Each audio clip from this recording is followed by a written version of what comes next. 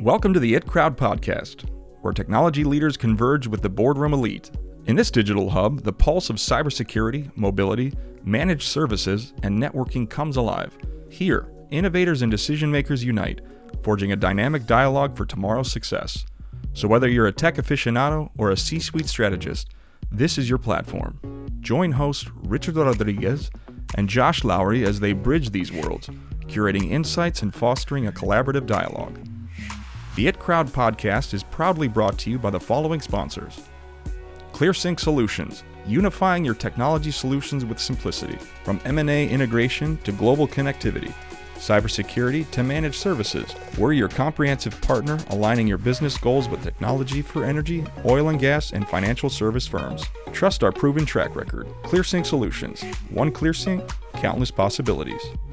eCentire, the authority in managed detection and response, protects the critical data and applications of our customers from the known and unknown cyber threats by providing exposure management, managed detection and response, as well as incident response services designed to build your organization's cyber resilience and prevent business disruptions. By combining open XDR platform technology, 24/7 threat hunting, and proven security operation leadership, eCentire's award-winning MDR services and team of experts help organizations anticipate, withstand, and recover from cyber attacks.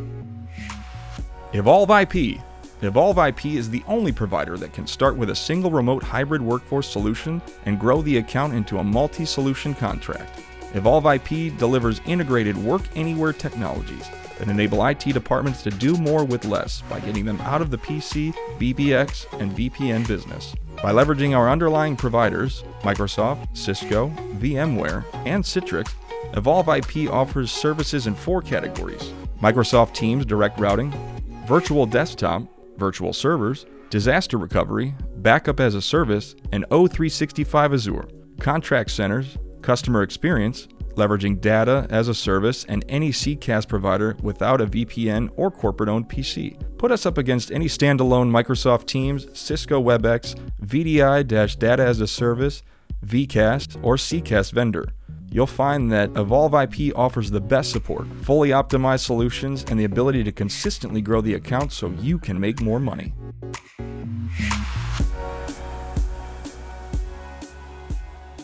Welcome to the IT Crowd podcast. My name is Josh Lowry. I'm coming to you live from the Upright Digital Studios in Houston, Texas. I am joined, as usual, with a co-host extraordinaire, Mr. Richard Rodriguez. How are you, Richard? I'm doing great. How are you, Josh?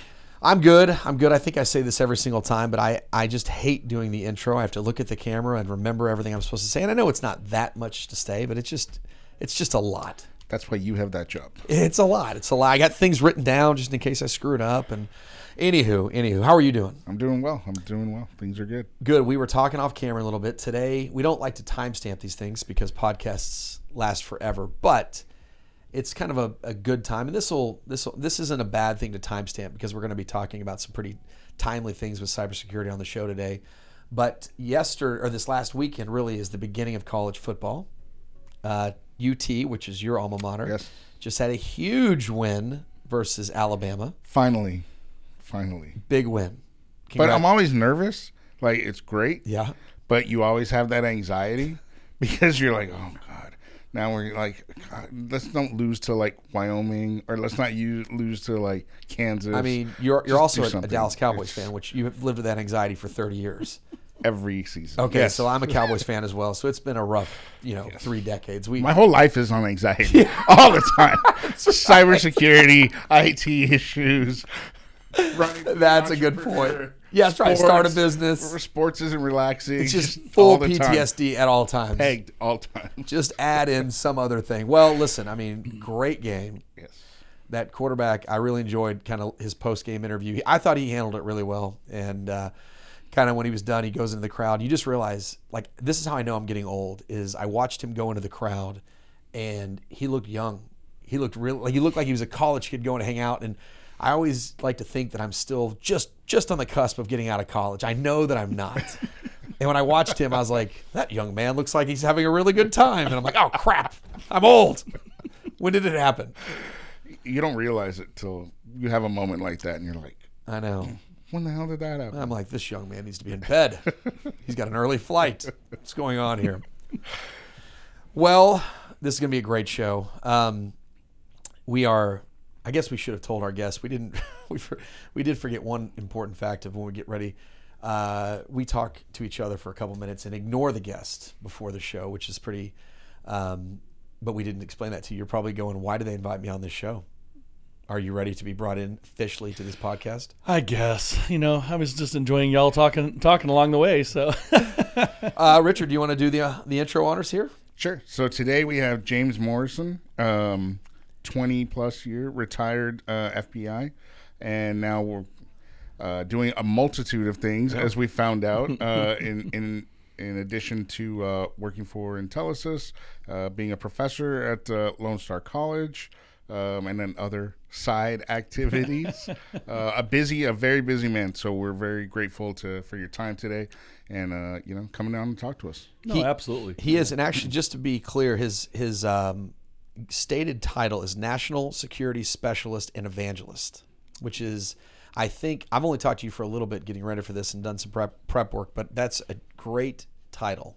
And I would like, if you don't mind, just because we want to go back to how you got to that title. Yeah. But if you don't mind just giving the audience, what is that title and what does that mean to you, if you don't mind? Yeah, I mean, the biggest thing I look at is from cybersecurity is we understand the need, right? So that's the easy part now, but it's about how do we drive the messaging of cybersecurity. And so evangelist is really that term of not just talking about it, but really carrying a banner of getting out in front of people and helping them understand the cybersecurity landscape and how to navigate that. And I was a CISO for a little while, I was a chief security officer for a little while for a company, and I recognized that they're overwhelmed. Executives in the world today, especially in cybersecurity, are overwhelmed and they don't know where to start. So my role is to get out, help them navigate that, help them, ease their mind. You're talking about anxiety, right? And PTSD of, from college football. But there's a lot of anxiety around, when a new project comes up of what do I do? Where do I start? How do I navigate 4,200 cybersecurity vendors? So as an evangelist and as a specialist, my job is to help at a product agnostic level. I want to talk to people we're not talking about tech. I don't want to hear logo. I don't want to hear any of that. I want to first talk about, and we were saying this a little earlier, what is the strategy and the outcome you're driving to, and how can I help you map to that outcome versus just selling you a tech? That doesn't make any sense. So when I hear that, I hear passion is what I really hear. You have Yeah, a passion for telling the story. It is, and there's a lot of stories, right? Yeah. I mean, that was 22 years in the FBI, and the 8 years I worked cybercrime. I have a lot of bad stories of what not to do, and how even tech fails. That was almost a perfect lead-in. You almost just handled the entire interview yourself right there when you went back the 22 years. If you don't mind now kind of jumping back a little bit, give the audience just some background on how you were able to get to this point where you are today. Well, and even further back, tomorrow is 35 years when I entered the Air Force. Okay. And it was networks and computers. 1988, is the beginning of it, and the Air Force was looking for people and I'd messed with it, so I was like, sure, sounds like a great thing. But think about where communications was, where at that point we were still dial-up, we were still doing very low-speed circuits. All of the world that we live in, we don't know today. And so I got into the internet before it was the internet, the Milnet and all that, and really loved it, developed a passion for networks and cybersecurity. Even at that point, security around the military messaging, system administration, diving into, at the time, Unix and some of that really cool stuff. And then after 8 years of that, I finished an engineering degree, and I said, it's time to go. I was an enlisted guy, and it was time for me to look for something else. Tried the defense contract and hated it. I hated that marketplace just because I felt like I wasn't serving the customer. And so I answered an ad in the paper. I found an ad in the paper, and it said, I didn't. What's the paper? Newspaper, yeah, right? I still have it. I still have this little blip, and it says, FBI, need system administrator, apply here. Really? It was literally like 6 lines.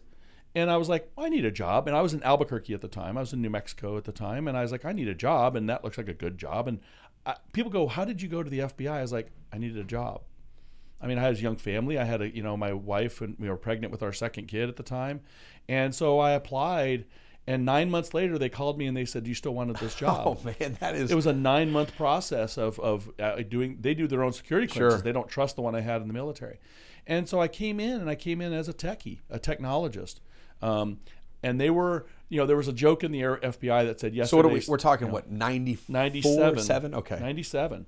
And the joke at the that's time a cool was, time. I would imagine that's a very cool time to be going into this. There's a lot of internet bubble or internet of things happening at that time. It was right. It was sort of that beginning of, we were just starting to come out of that the dial-ups were just starting to die, and we're just starting to go into the high-speed connection.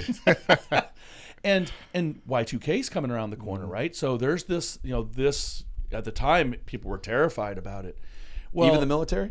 Even the military. Oh yeah. I mean, Interesting. everybody was really like, well, what do we know? We don't know. It's an unknown. And so Y2K comes and like, okay, nothing happens, and we're like, oh, whew, what happens like a year later? 9/11. We're sitting on 9/11 happens and the world changes, and then we start to see this rise of internet commerce in that same time frame in the 2000s, and as we know about criminal activity in particular, criminals go where the money is. That was, I think, John Dillinger. That's one of his famous lines that he said, "Why do you rob banks?" He goes, "That's where the money is." And so the activity starts changing, and so when I move over into cybercrime in 2012, the FBI finally recognized, they said, our agents are great at what they do, but they don't know the technology.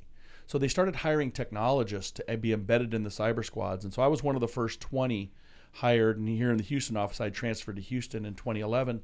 And they start saying here, so they train us on digital forensics. They train us on reverse engineering malicious software. They train us on all of this incident response and this really cool stuff, and give us this huge skill set.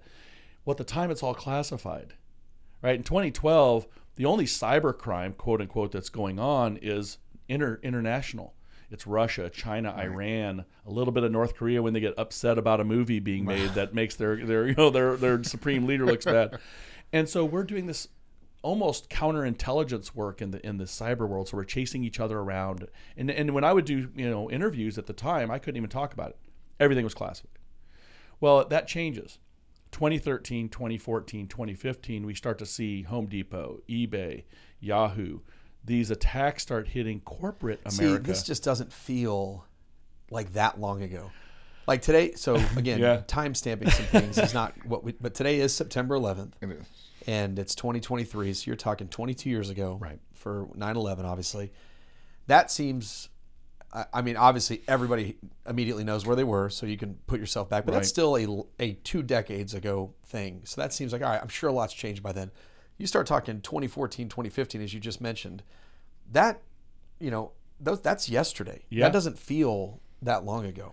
But that's why cybersecurity is so fascinating. Is a decade ago, we didn't talk about cybersecurity. Think about how new cybersecurity is. A decade ago, to me. Right. We had firewall, we had an endpoint, we had a backup. That's all we needed.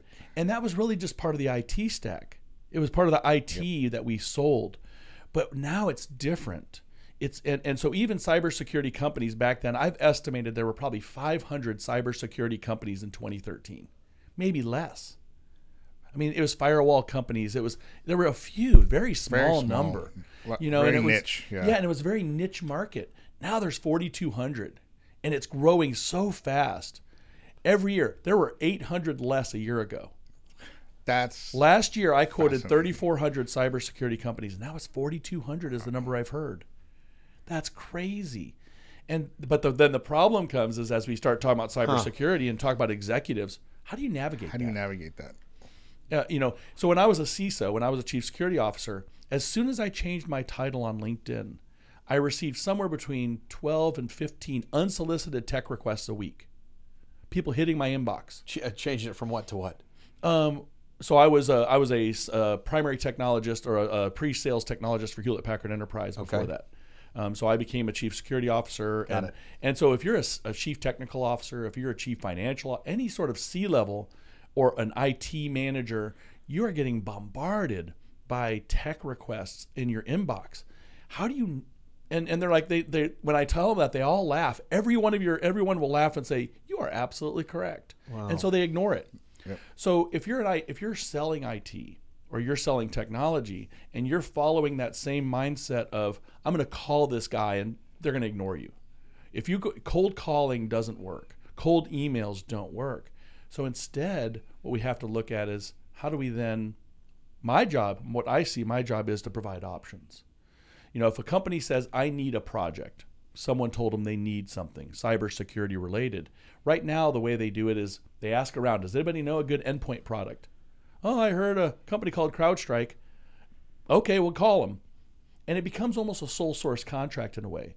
And it's a great product, but is it the right product? Right. It's almost, and that's even if they ask. I always joke with Josh. I'm like, a lot of people still go to Google. I'm like, right. I don't understand. I'm like, if you are going on vacation, you ask your friends, hey, what's the best hotel? What's this? What's that? But for your to secure your company, you'll be like, oh, what are the top 10 solutions for? And CompTIA says that's what went to my head just now was when you was describing that thing. And I guess I would just Google something. And that's what CompTIA says. CompTIA says 60% of people will Google for a cybersecurity product. So think about that. You Google it and you get the searches. So real quick, do you?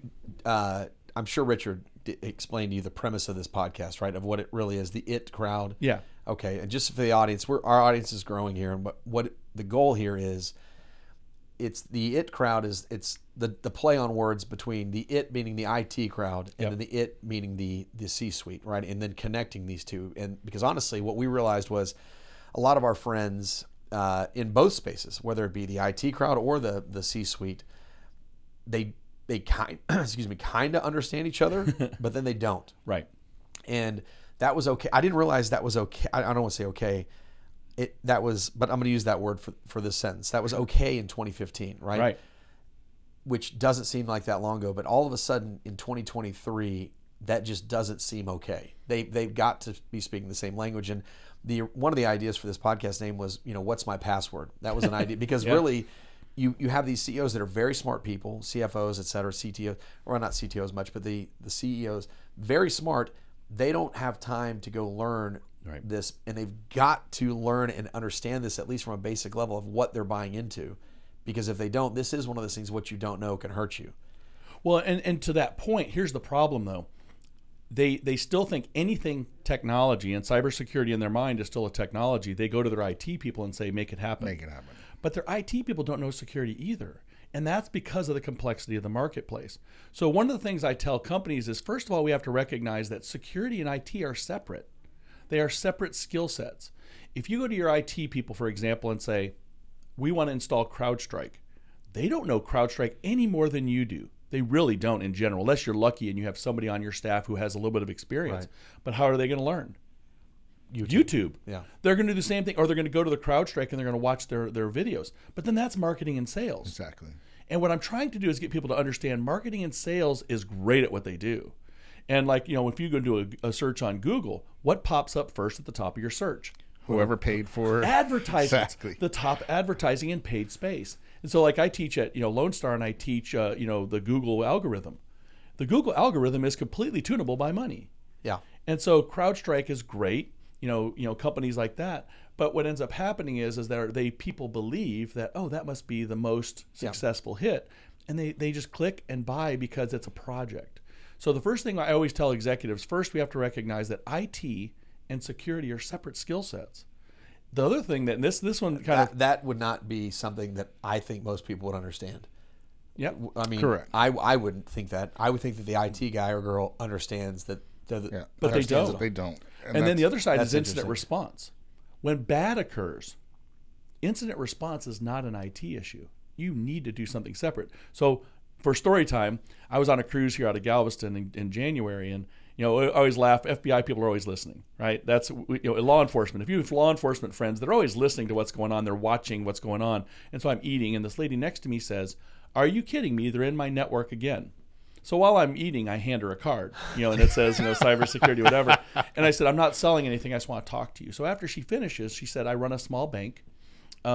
6 months ago, somebody got into my chief financial officer's email account and started sending out fraudulent invoices." $5,000 here, $4,000 here, nickel and diming it. Sounds just like our friends. They just got exactly what happened. $75,000 later, somebody figured out this had happened, and what did they do? They said they went to the IT people and said, fix it.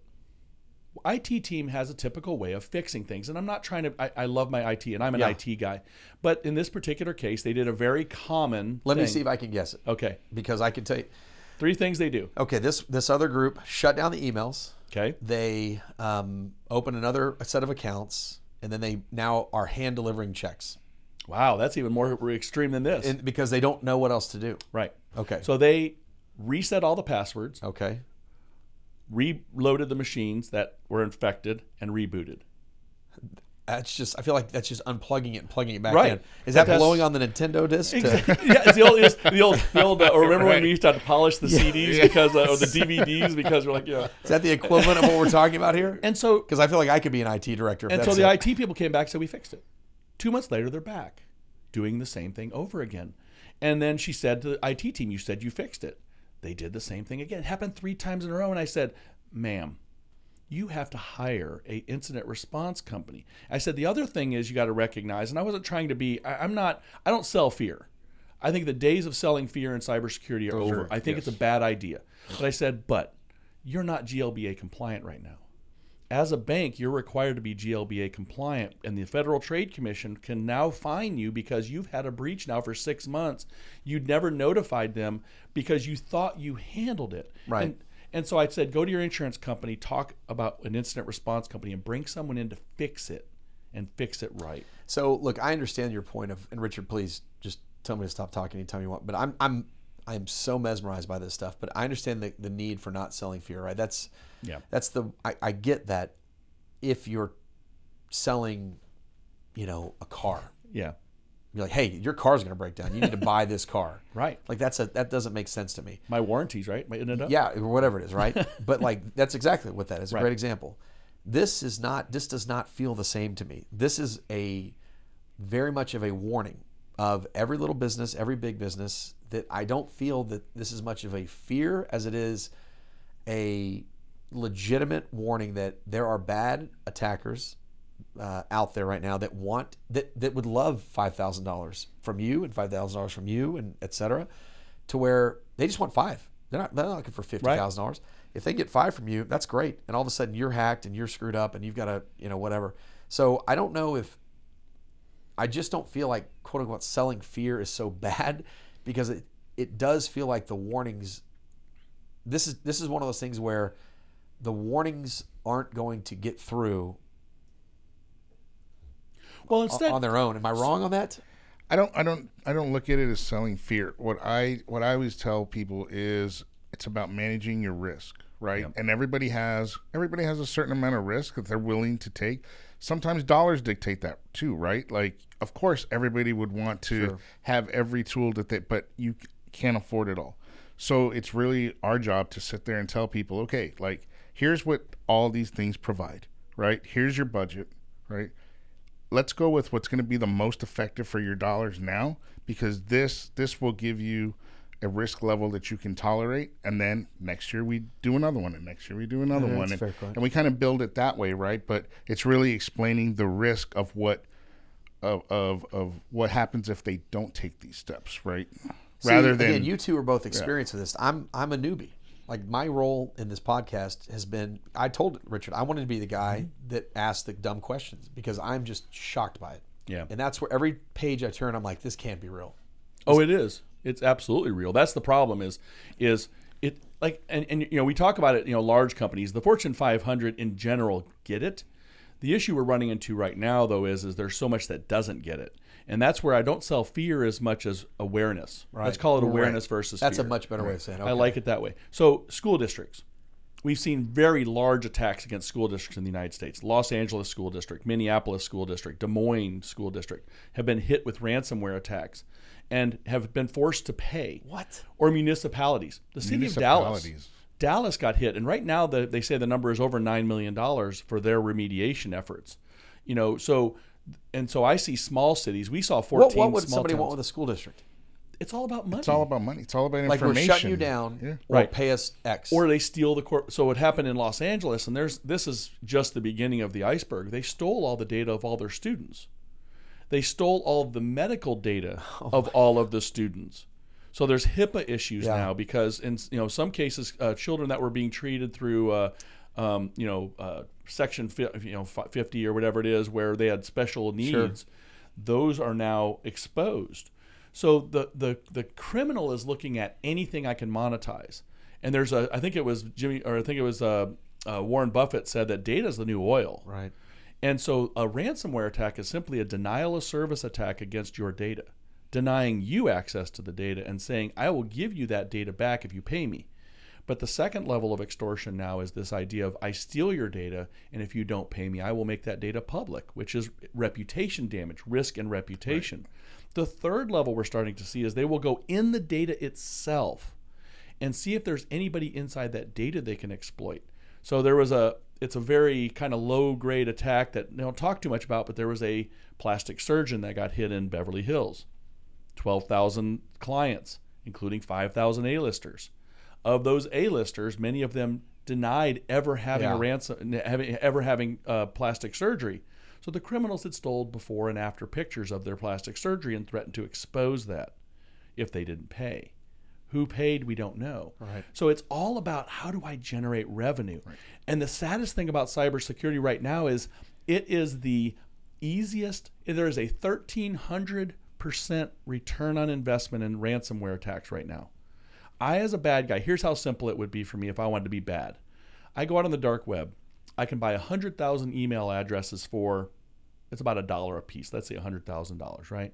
So I go out there and I buy for 100,000. It's actually probably cheaper than that.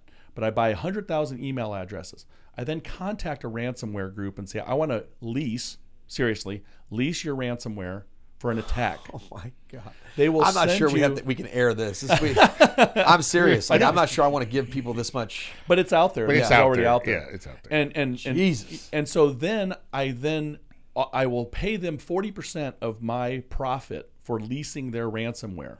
I then they send me a link. I include that link in my email and I send it out to those 100,000 people. Statistically, 8% of those emails, somebody will click on that link. So of 100,000 people, 8,000 people click on that link and are now infected with ransomware. And of that, 50% will pay the ransomware. And it's somewhere between $5,000 and $10,000 of home users. Figure the number. 4,000 people clicked on that link. Let's say it's $1,000 to keep it a nice, round number, right? So now it's $4 million I made. I give $1.6 million to the bad guys. I keep $2.4 million on a $100,000, investment. And now with investment, right? And that's the thing that I tell our friends. It's like, you have to understand that, because what do we hear all the time? I'm too small. Nobody's going to attack me. Blah, blah. You have to think about it. I was telling the way you think about your business. How do I maximize my profits? How am I going to get the most out of this tool? How am I going to get the most out of this well? How am I going to get the most? That's the way that criminals think. Yeah. The way when look, audience, I was legitimate when I said we may not want to say this out loud because I don't want to give them ideas. The look that both of them gave, you should check out our YouTube page. But I'm serious. The look that both of them gave me that I'm talking about something that is, Google it. Apparently, it's you can find it apparently or ChatGPT. ChatGPT it, and it's that easy. That is amazing. And there's a new version. I feel like that's something that my God, we can't give away this great secret. You're like, what are you guys talking about? This happens all the time. Well, like now there's a new ChatGPT that actually links into the dark web. Yes, it does. Called WormGPT. Oh my God. And it actually So here's the problem we run into, right? So you and I were talking a little bit before. I don't know. I'm not sure. This is unbelievable. These are technologists. If we think about the criminals on the other side, the ransomware people, many of them are extremely intelligent, very smart people. And like I was talking to a professor from Romania. I met her at some event, and she said, I can't stop these kids from going and being criminals because it pays. It pays. Whether in our age, in the 80s and the 90s, drugs paid or gang activity paid. Now in many countries, if you can write some code, man, there is a group that will pay you to write code. This does not get better, does it? This just like no. The defenders have to keep defending. Well, but the good news is that criminals are lazy. Here's the bonus But of it. greed never stops. Right. So what we have to do from a defensive standpoint is add enough walls for them to jump over. And this was the Verizon data breach report said this. If the more hurdles they have to jump over, the less likely they are to be successful. They'll move on. So it's like the idea of why do I put the ADT or my alarm sign in my front yard? And you talk to any police officer, say that's a deterrent. The barking dog, even if there's no barking dog, even if you just have a recording of a barking dog with your Ring doorbell, that deters the criminal to go someplace. Oh, you well lit up. Yeah. So these are the things about cybersecurity is it's not just about deploying more tech. Instead, it's about making sure that the technology is connected, that it overlaps in a way. So that if a bad guy defeats one technology, another technology is there to pick it up. In the military, it'd be overlapping fields of fire. We have to make sure that cybersecurity mesh, and one of my companies I work with, that's the term they use. The mesh has to be such that there's something, if somebody defeats my endpoint protection, whether it's CrowdStrike or SentinelOne or whatever the tech is, somebody is watching that fence and saying, whoa, that got defeated, and let you know or fix it for you. Right. And that's why we're starting to see this rise of managed services. We can't do it alone anymore. Most mid-sized companies in particular have somewhere between 3 and 8 IT people. They may not even have a body dedicated to security. So instead, what we need to start looking is how can I look outside of my ecosystem? We did this years ago with help desks, where we sent all of our help desks overseas, and now we're in that same mindset with cybersecurity. We have to have more of a conversation about, is it feasible? Is it cost effective? Is it within my risk tolerance to allow somebody else to manage my environment 24/7? Because the other thing about criminals is they're not in the United States, they're outside, and every ransomware attack, I will say 99% of ransomware attacks occur on the weekends or on a holiday. Because they're not at work or they're bored. Right. Or they're at work. If they're out of Russia, if they're out of China, if they're out of, we just had one rise up in Vietnam, that's their work hours. 5 o'clock on a Friday for a criminal is, early morning here, or 8 a.m. on a Monday is midnight here, or something along those. So how packed are your Lone Star classes? Are more and more kids trying to sign up for this? Yeah, so it's... Please tell me that this is happening. Yeah, so it's kind of cool. The way Lone Star did it was Lone Star created a cadre system, and they would take us 24 at a time or 30 at a time. And I think when I joined 2 years ago, we had 2 or 3 cadres. I think we just increased that. So we have a waiting list of people trying to get into the cybersecurity program. Good. And we've got some great instructors. I mean, I'm an adjunct technically. I got way too many other things to do, be a full time, but we got some great instructors and teaching good classes and constantly looking at the current state of things to improve it. Because what about the kids in the class? Do they seem on top of it? There's some great kids coming out from some of the IT. And I think that's interesting is we were talking about some IT people would be great cybersecurity people. And so there are people that have been a career in IT who are coming in that I believe are going to walk right into great jobs and great placement. Where we got some internship programs growing, and Lone Star is a 2-year college, but this is a 4-year degree. So we've actually, we are one of the first in the state to offer online as well. We can do it online. So I teach mostly online courses. But I tell every parent, if your kid doesn't know what they want to do, get into cybersecurity. Because 5 years ago, we were talking about this before, 8 years ago when I was like, what am I going to do when I retire? Right. Because at the time I was a network guy. I was a technologist. Maybe I'd do digital forensics. But cybersecurity rises up and it's like, well, there's my career path. I mean, laid out in front of me. And so many of my FBI friends are now running companies. They're out there. So if you go to like Black Hat or you go to some of these big cyber conferences, we have this FBI reunion of all of these cyber bodies that are there. When I was at RSA right before COVID, it was like literally right before COVID, there were like 18 or 20. What does RSA stand for? RSA is a company. It's but they have a big RSA. It's the biggest cybersecurity conference in the United States in San Francisco every year. It's all ex-FBI. Well, and off air you said that a lot of your we're in Houston, and a lot of your former FBI friends are now working with the oil and gas companies. Oh yeah. And you've talked to them yourselves, oil and gas companies. What does that look like for them these days? Oil and gas is complex, right? So it's a kind of a crazy environment. most of them get it. They understand. They've known that they've been an attack surface, and some of that goes back to the old Saudi Aramco attack of 2012, where there was an attack against the Iranians with Stuxnet was the name of the attack against the Iranian nuclear enrichment plants. Iran retaliated by going after Saudi Aramco and destroyed 35,000 computers. Destroyed those computers. They had to buy new computers. And so oil and gas gets it. Where the issue with oil and gas comes is kind of three areas. One is age of systems. They have a lot of, we'll call them operational technology systems that are tied to, like the oil platforms or tied to pipelines. They work. And they're old. So they're supported with old operating systems or old technology, but you can't really replace them, because how do you replace something that's actively monitoring the oil flow in a particular pipeline segment? So age of systems has created a problem. The second issue is that it sort of ties into that. Any operational technology system overrules security in many cases. So we saw that in nuclear power plants. We've seen that in water treatment plants. I can't turn that off. There's no redundancy built into that system. So if I wanted to upgrade that system, how would I do that? So instead, what we start to do is we try to create security systems in parallel that monitor them, but they can't really do anything if something bad occurs. The third issue we see in oil and gas is merger and acquisition. It's not the big companies that necessarily have their issues, but when they acquire mom and pop oil, in Beaumont, for example, mom and pop oil didn't have any security tied into it. Right. And it's not, even though you can look at them and you understand the risk of that environment, you're not going to just absorb that system in. It's going to be a cascaded, approach. So that's where that's what we run into is oil and gas those are some big challenges. And then they're international. The fourth over the top is they're international. They have relationships with oil and gas companies around the world. And so now we get into some of the geopolitical. Like, for example, we had an oil and gas executive that was in a foreign country, we'll say.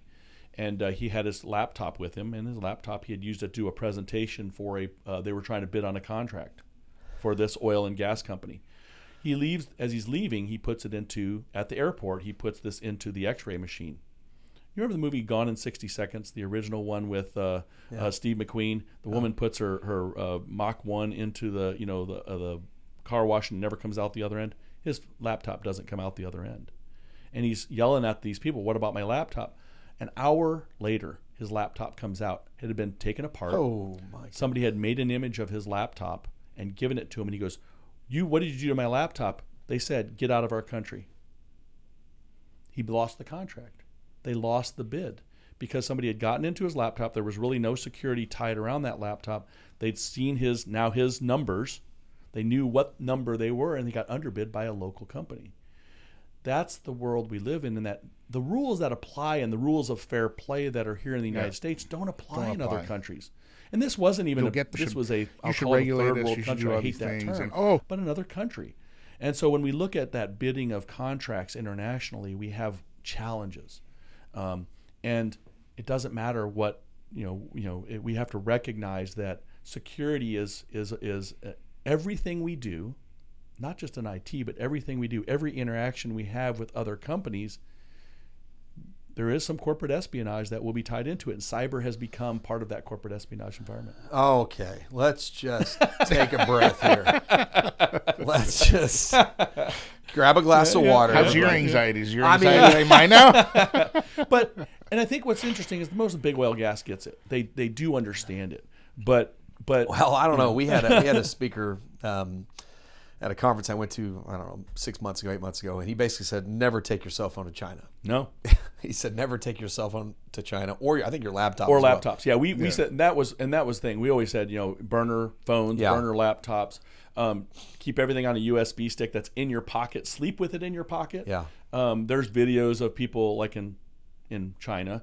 There's a video of a guy, he put up a little camera in his room, and everybody came in his room. Literally, this gang of people came in his room when he went off to a conference, and they're bagging his stuff. They're going through all of his stuff. So it's, again, the rules don't apply. Yeah, don't apply. Let's turn to something more enjoyable than the worst thing ever. Yeah.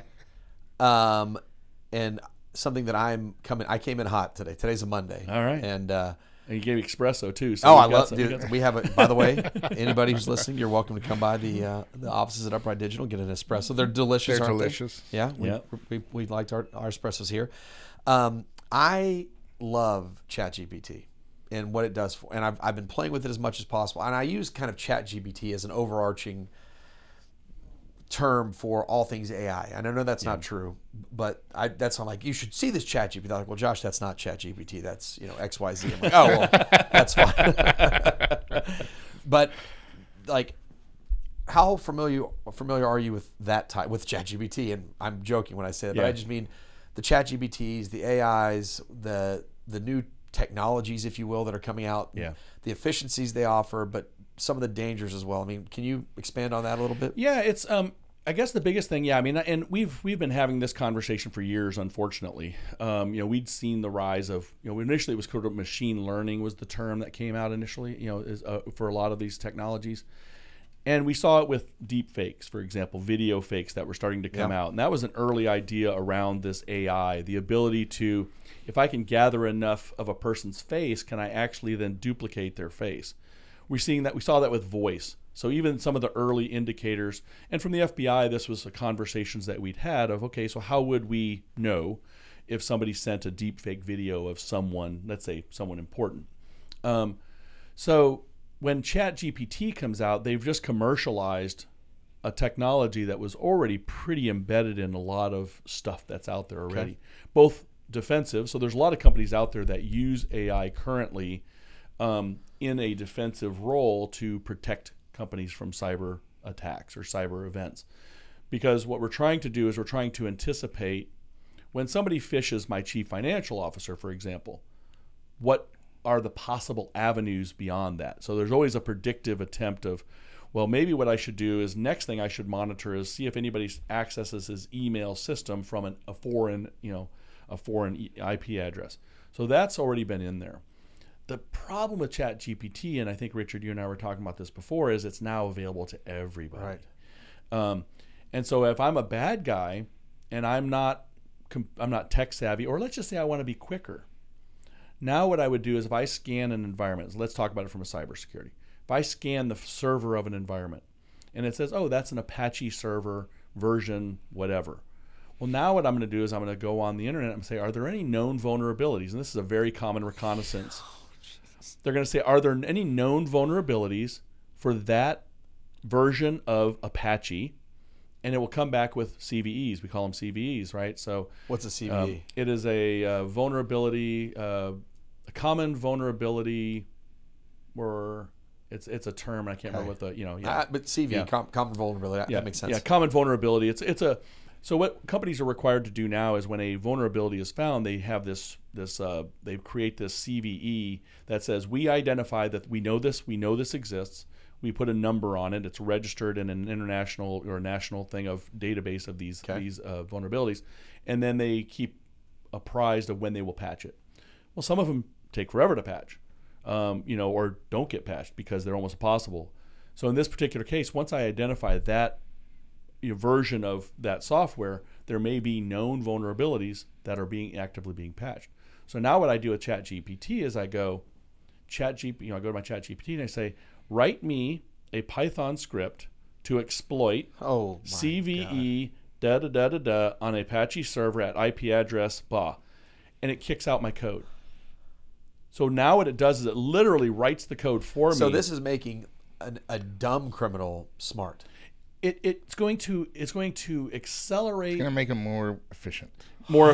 Yeah. So it accelerates So we're talking about vulnerabilities. Oh boy. Yeah. So yeah. Sorry, you wanted to bring it down. Yeah. You walked me into another or whatever. So, but what it made me a pretty cool T-shirt logo. But so what we have to think about is how. And I ask this question when I do I am a product agnostic consultant for companies, right? I talk to companies. So one of my questions is, how long would it take you to identify a vulnerability in one of your servers? How long? Once you identify it, how long would it take you to patch that vulnerability? And we've seen some very large breaches over the last, like Move IT. Move IT is a very large vulnerability in a IT. It's just a software for moving data from place to place. They had a huge vulnerability. It's been exploited. There are over 1,000 data breaches associated with that one vulnerability of Move IT. And so the criminal is looking to exploit these vulnerabilities, especially ones that are already known. I'm lazy. Remember, I'm a criminal. Yeah. So this is kind of like the Hyundai car being... Yeah. Well, you talk about that. My daughter's Kia Soul got stolen out of her because there's a way to get in there. And then these kids put it on TikTok, took a video of them joyriding in her car and destroying her car, So, yeah, it's exactly the same idea. So the criminal says, well, wow, I have this easy to do, and they exploit. So what it means now is that it raises the bar from a defensive standpoint of identifying the vulnerability and patching the vulnerability. And a lot of times companies, it's not a critical vulnerability. So they look at vulnerabilities, they're usually criticals, highs, mediums, and lows. So if a critical vulnerability, most companies are like, oh, I got to get that patched. But if it's a high or a medium, it falls lower down that stack. But what if I know that high vulnerability gives me administrator access to the entire environment? So that's what we have to recognize, is that that's another aspect of cybersecurity that, we have to be better. A couple of years ago, we had one called Log4j. Big vulnerability came out about 2 years ago. And it was in, I think it was Linux servers, the way they log data in that server. And it was a huge vulnerability. And they said, patch that vulnerability. They still believe that there are thousands of Log4j servers out there unpatched. And the reason is, it's either what you said earlier, I'm a small company, nobody cares. Yes, they do. Of course they do. Do you care about your data? Yes. Of course you care about your data. We're about to go back to pad and paper for our business. And so, and I mean, I can tell you here in Houston, I have gone to very small companies that have been hit by ransomware. And I've walked in the door and I said, when I was with the FBI, I presented my credentials and I said, hey, I'd like to talk to your IT person. You guys were hit with ransomware yesterday. What are you talking about? I know you were hit with ransomware yesterday. How do you know that? FBI, right? I mean, we're trying to be proactive. The FBI did they not didn't know about it, and they just they knew about it and didn't want to talk about it. Okay, and that's very common in ransomware right now. Ransomware or any sort of data breach, we typically, because of reputational damage, we figure if we keep it quiet, nobody will know, but the criminal knows, and now the criminals are actually publishing people they've exploited to embarrass you further and force you to pay.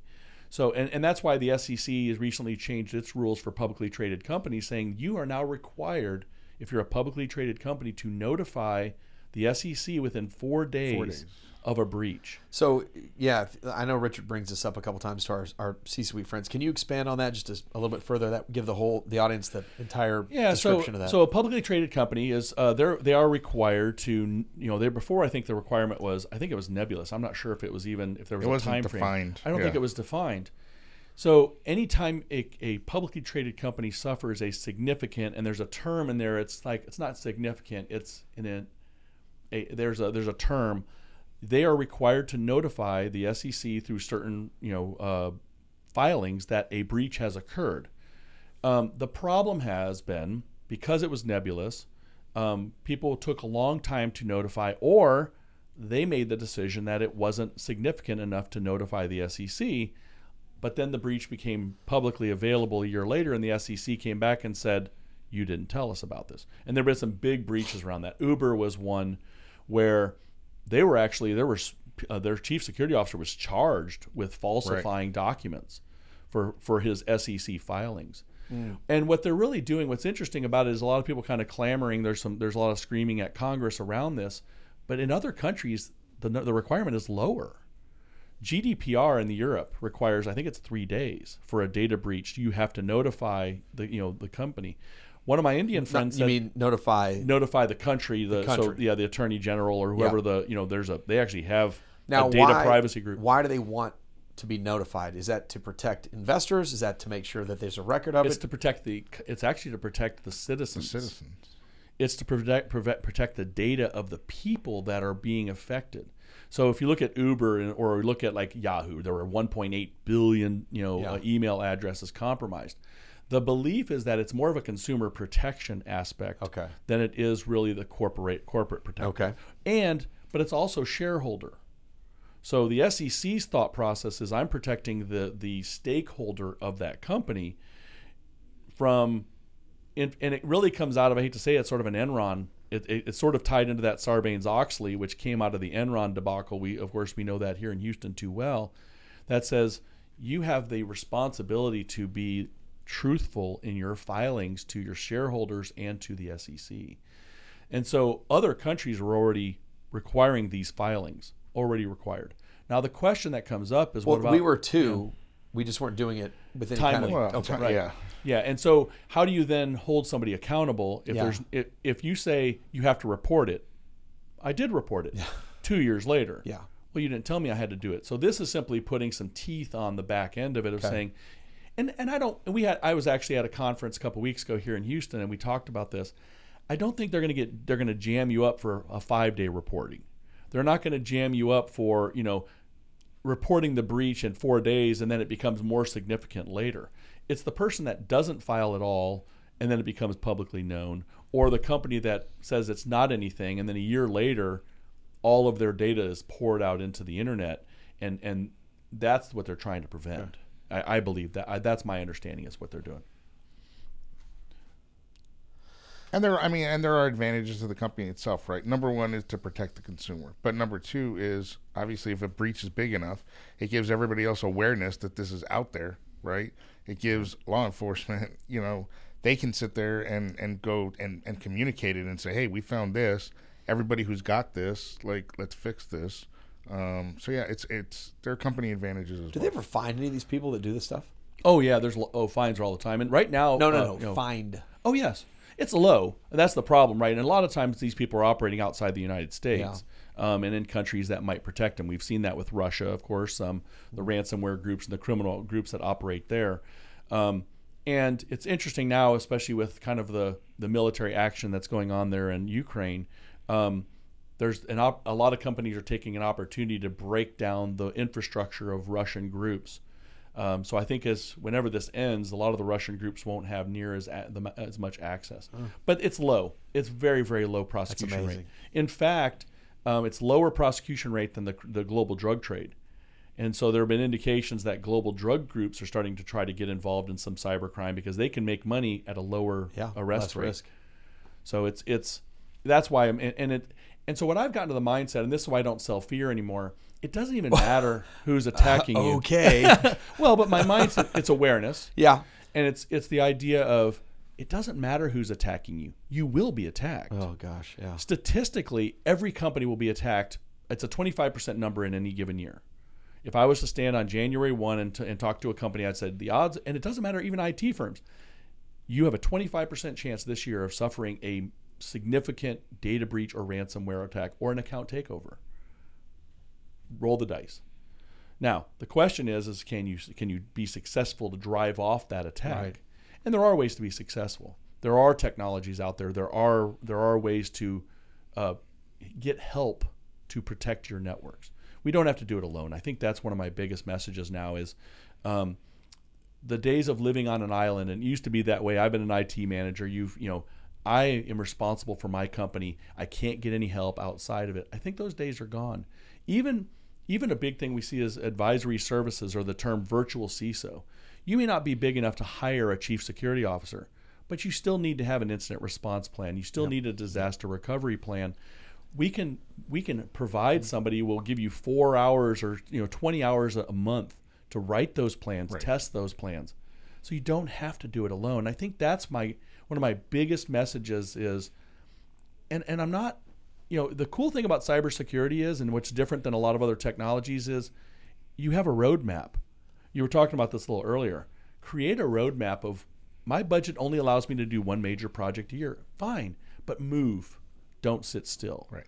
And so cybersecurity maturity, which is sort of another term that we're starting to see rise, I ask every company, I say, grade yourself on a 0 to 5.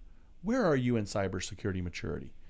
Every company will typically overrate themselves. Okay. I say that sometimes in dating, where somebody will I'm a 7 or whatever, right? And whatever that term is. But what I end up doing is when you actually sit down and then do a true assessment of their environment and you show them the gaps that are there, they go, okay, maybe I'm not a 3, maybe I'm a 2. What does cybersecurity maturity mean to you then? I mean, what does that mean? So it's the depth of, do you have policies in place? Have you tested those policies and procedures?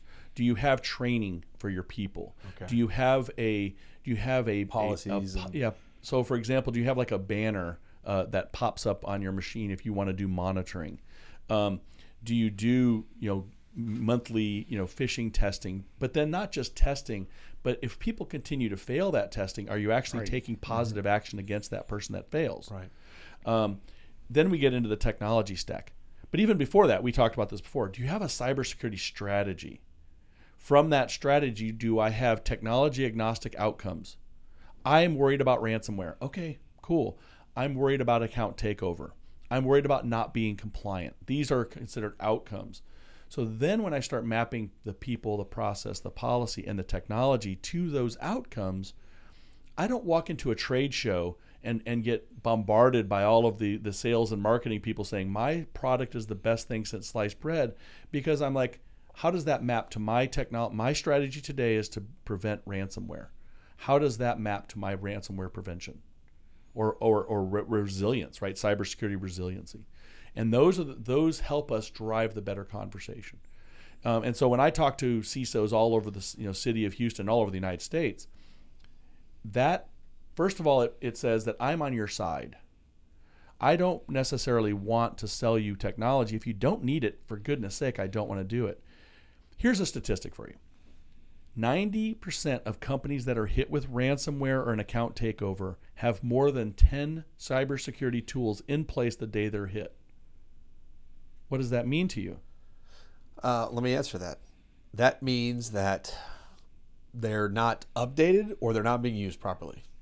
Right. Okay. And that's it. And so that's why when I say IT is separate from security, there's another statistic that says as many as 80% of homegrown security projects fail. So a company that does its own security, when they, like for example, two-factor authentication, it's a big technology, multi-factor authentication. They go out, they buy a product.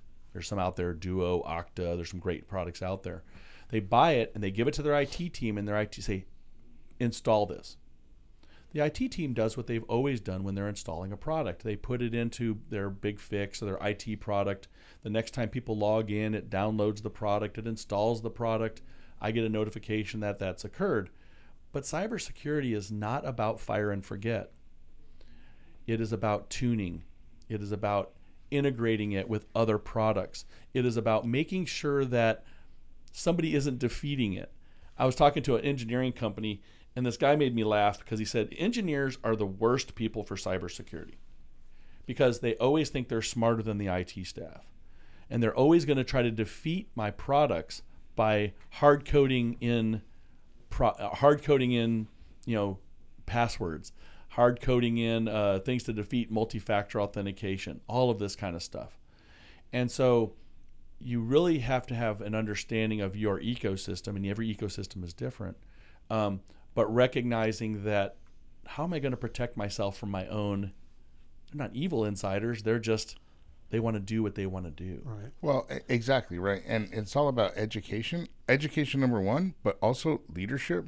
Because how many times have we seen, and I've seen it in many, many companies, I'm sure you have too, you install multi-factor authentication, you do all this stuff, and the first thing that comes up is, I hate this, I have to do this, I have to, and you have some companies that'll be like, you know what, our people don't like this, and it's gone. Turn it off. Right? And they turn it off, Wow. right? Or think about, I always say, you've heard me say this a million times for oil and gas. In the 70s and 80s, safety was a huge concern. We had all these accidents, right?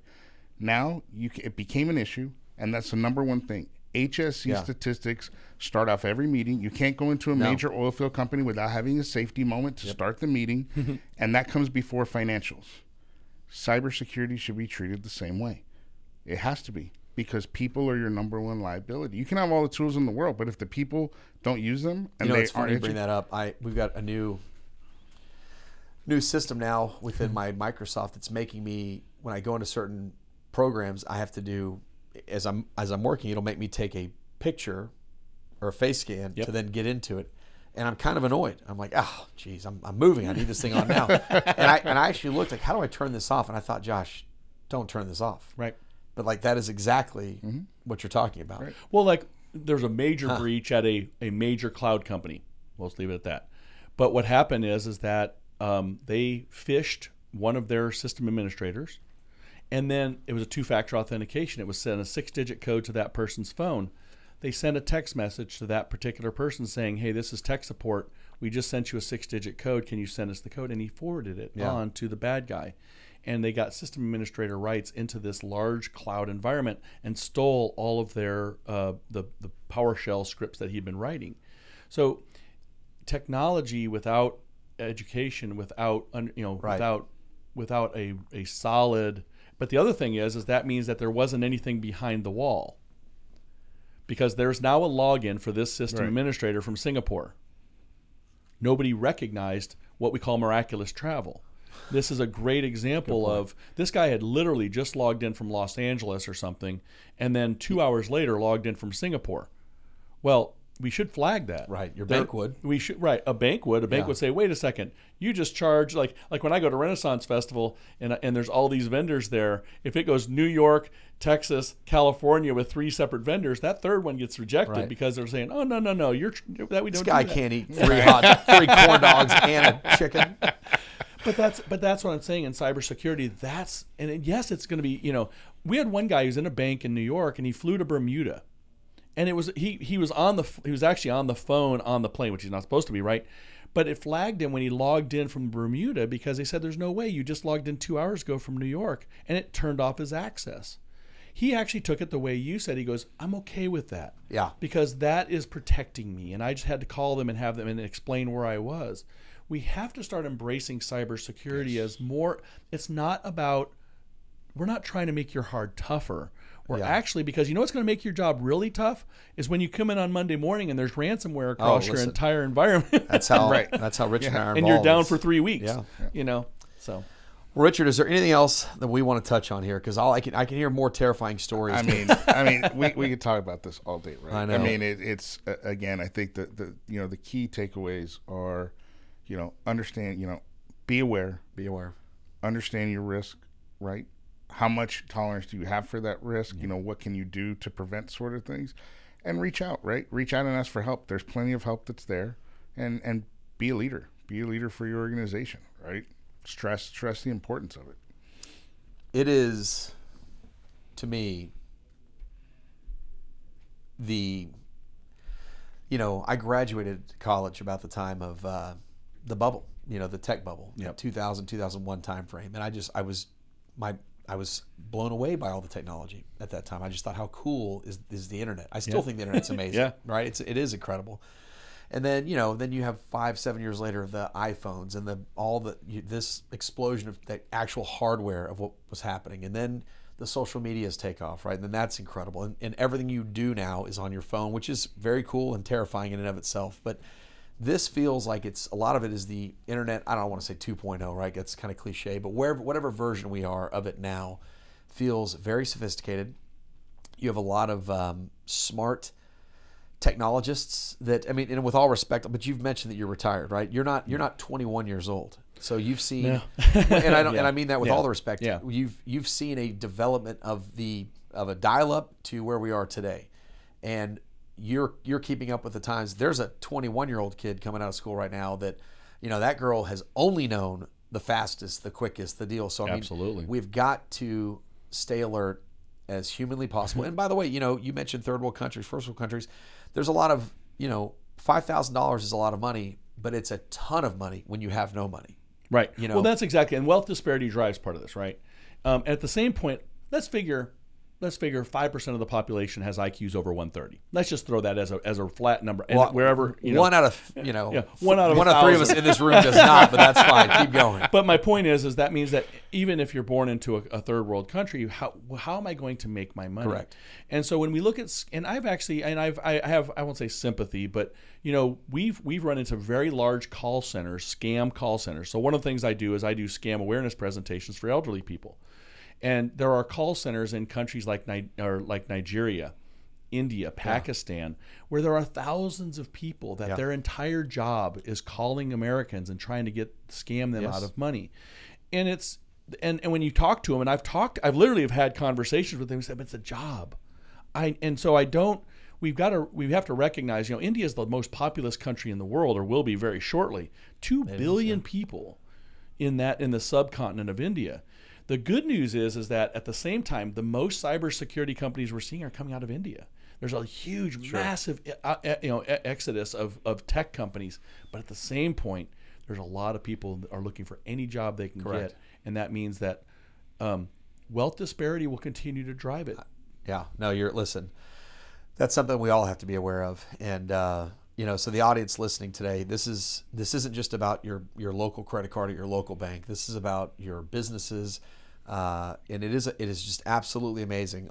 We've talked about how interns tried to go buy gift cards for me one time, and that was an intern. He was trying to make me happy, and I was like, "Hey man, I will never text you and ask you to buy us gift cards." But he was like, "Well, it said from Josh. What's your number?" Exactly. But he didn't even have the right number. Right. He thought, "Man, I must be texting him from another phone number of mine." Yep. And and he's a sharp young guy. Right. So it's just on alert, head on a swivel type stuff. So this has been unbelievable. Truly, I told you I was excited about this one. This did not disappoint at all. James, is there anything you want us to leave the audience with or highlight for you that we can highlight for you? Well, that's my thing and I've said this a few times, but don't be afraid to reach out and ask for help. Okay, you're on LinkedIn. I'm on LinkedIn. Please reach out to me. James Morrison. Yeah. Yeah. My job is simply to talk to companies about cybersecurity in a product agnostic, non-threatening way. Is to try to help you find options that may be cheaper. I understand budgets. I get it. Yeah. And we have to be willing to say, I need help. Yeah. To Richard's point, it's risk, but risk could be dollars as well. So let's find the best dollar usage. And what I tell people with cybersecurity is it's farming, not hunting, right? So a lot of sales is hunting. It's I'm driving for a hunt. It's about I will plant a seed with you today, and we will talk over time. And it might be 6 months down the road, it might be a year down the road, it might be 18 months down the road where you'll come back and say, you know what, I'm looking at an endpoint product, and this is the one that keeps coming up. What do you think? And I'll say, I just want to give you some options. Right. Because at the end of the day, the technology is very similar. And if budget is a concern, and that's why when I talk to school districts, when I talk to municipalities, when I talk to nonprofits, and I do that all the time, let me find you something cheaper that has probably from your perspective, you aren't going to know the difference between this tech and that tech, but boy, it's going to provide you the same level at a cheaper thing. Mm-hmm. And the same point, here's what's fascinating about this is if you go straight to the company, you go straight to CrowdStrike, you go straight to somebody, you're paying list price. Yeah. You're paying 100% of the price. But if you come to a company like me that does distribution, we're platinum providers of companies like Cisco, companies like CrowdStrike, companies like SentinelOne. I can get you at 80%. Don't you want to save some money? And what's cool about it is then I bring in a partner, the partner gets paid too, and people go, how do understand it's all markup. Yeah.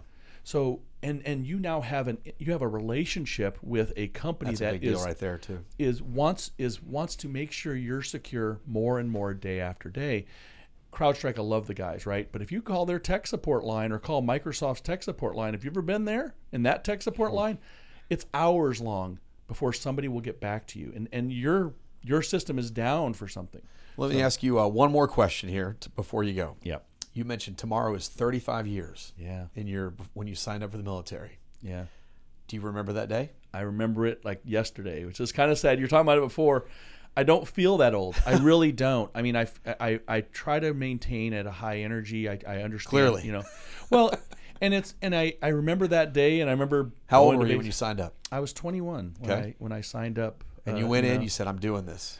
Well, and 1989, is that what you said? 88. 88. A lot okay. of like young kids, I wanted to get my degree, and I was floundering around in college. I played a couple years of college soccer. I realized I didn't have a career there. I didn't want to play football. I had some football offers coming out of school here in Houston, and so I didn't want to play football. So I was like, what do I do with my life? And I was like, well, the military sounds like an option, and it worked. Yeah. 8 years later, I had my degree, and it was a good. I'm a believer in service, anyways, and that was the FBI was the same thing. What a deal. So, well, listen, 35 years is no joke. Yeah. And, especially on today. And I'm sure, what is that, 13 years later after you signed up, it was probably an eye-opening day, just like for all of us. But thank you for your service. Thank you. You mentioned retired. You're not you're very young to be retired, but he meant from his military and FBI days. And so thank you for that. Thank you for everything. Thank you for your time today. This has been incredibly educational, entertaining. Your passion, your evangelism is passion. And I think the audience is going to hear that. So unless you have anything else, we're good.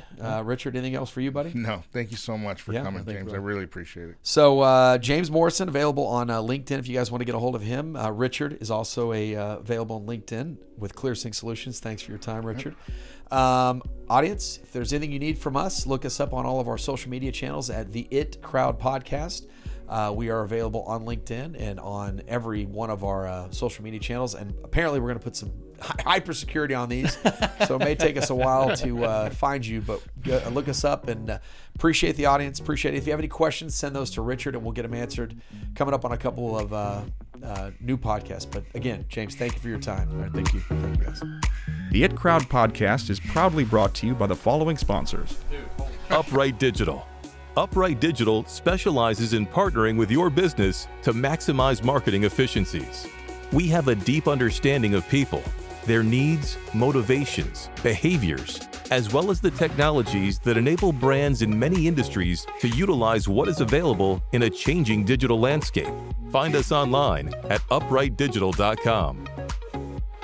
ClearSync Solutions, unifying your technology solutions with simplicity. From M&A integration to global connectivity, cybersecurity to managed services, we're your comprehensive partner aligning your business goals with technology for energy, oil and gas, and financial service firms. Trust our proven track record. ClearSync Solutions. One ClearSync, countless possibilities.